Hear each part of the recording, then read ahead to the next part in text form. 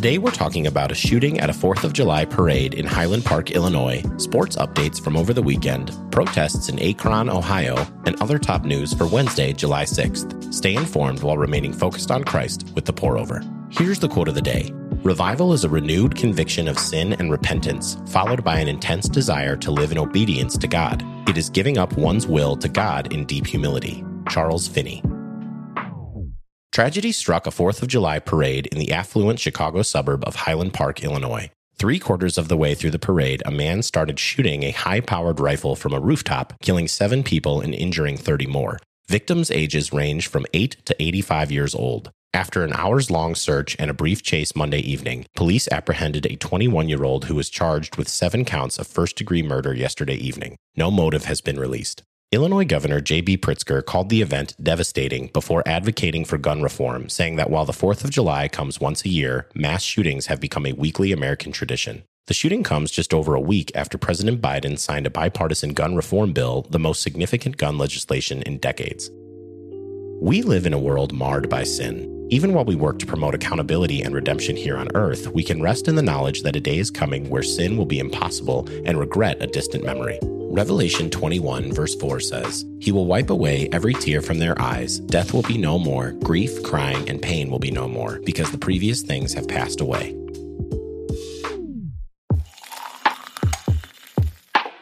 Big breakup news kicked off the holiday weekend. USC and UCLA are planning to leave the PAC-12 and play ball with the Big Ten in 2024, leaving the West Coast Conference scrambling to remain relevant without its 2 most elite brands. The Brooklyn Nets super team is also breaking up, with superstars Kevin Durant and Kyrie Irving expected to follow recently traded James Harden in joining new teams. Denver Nuggets and star Nikola Jokic are staying together. Jokic just signed the NBA's largest ever contract. To round out the weekend, Joey Jaws Chestnut earned his 15th title in the annual Nathan's Hot Dog Eating Contest. Chestnut scarfed down 63 hot dogs and buns in 10 minutes, all while donning a medical boot and having to put a protester in a chokehold mid-bite. Who said competitive eating isn't a sport?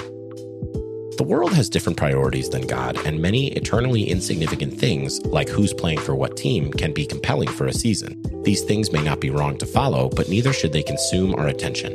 Colossians 3, verse 2 through 4 says, "Set your mind on things above, not on earthly things, for you died, and your life is hidden with Christ in God." The mayor of Akron, Ohio, declared a state of emergency after protests of Jayland Walker's death at the hands of police turned violent late Sunday night. On June 27th, police attempted to stop Jayland Walker, a 25-year-old black man, for a traffic violation. A car chase ensued, and Walker repeatedly fired a gun before jumping out of the moving car. Police chased him on foot for about 10 seconds, but when Walker reportedly turned towards them and reached for his waist, 8 officers shot him over 60 times. He was unarmed when shot, but a gun was later found in his car. The local police union says officers were correct to believe there was an immediate threat of danger, but protesters say this is just the latest example of police brutality towards black men. Here's a verse to consider when mourning violence and praying for peace. The prayer of a righteous man is very powerful in its effect. James 5, verse 16.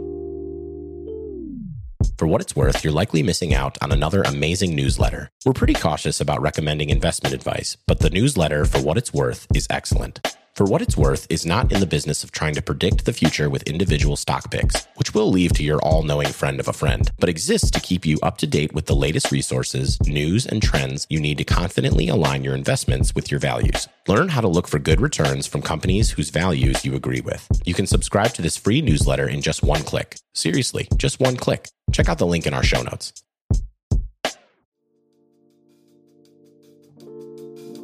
In other brews, here's a rapid round of updates. With the capture of Lysychansk, Russia now controls the Luhansk province and is now shifting focus to the neighboring Donetsk province. President Biden announced $800 million more in weapons aid to Ukraine and received a letter from WNBA star Brittany Griner, who has been detained in Russia since February, begging him to not forget her and other American detainees. Monkeypox continues to spread in the U.S. with roughly 460 cases in 30 states. Vaccine supplies for COVID, monkeypox, were dangerously close to zero in New York City and Washington, D.C., prompting the Biden administration to step in to rush the distribution of tens of thousands of doses. Airlines hit some turbulence this weekend, but avoided spilling too many ginger ales. Roughly 9 million people hit the skies this weekend, a pandemic-era record, and while staffing shortages, pilots picketing, and bad weather caused thousands of delays and 1,500 cancellations, this was far fewer issues than expected. A 22-year-old man has been arrested and charged with murder following a shooting at a shopping mall in Copenhagen, Denmark on Sunday. 2 17-year-old Danish people and a 47-year-old Russian person were killed. 4 other people were seriously wounded. Officials believe that mental health issues were behind the attack rather than terrorism.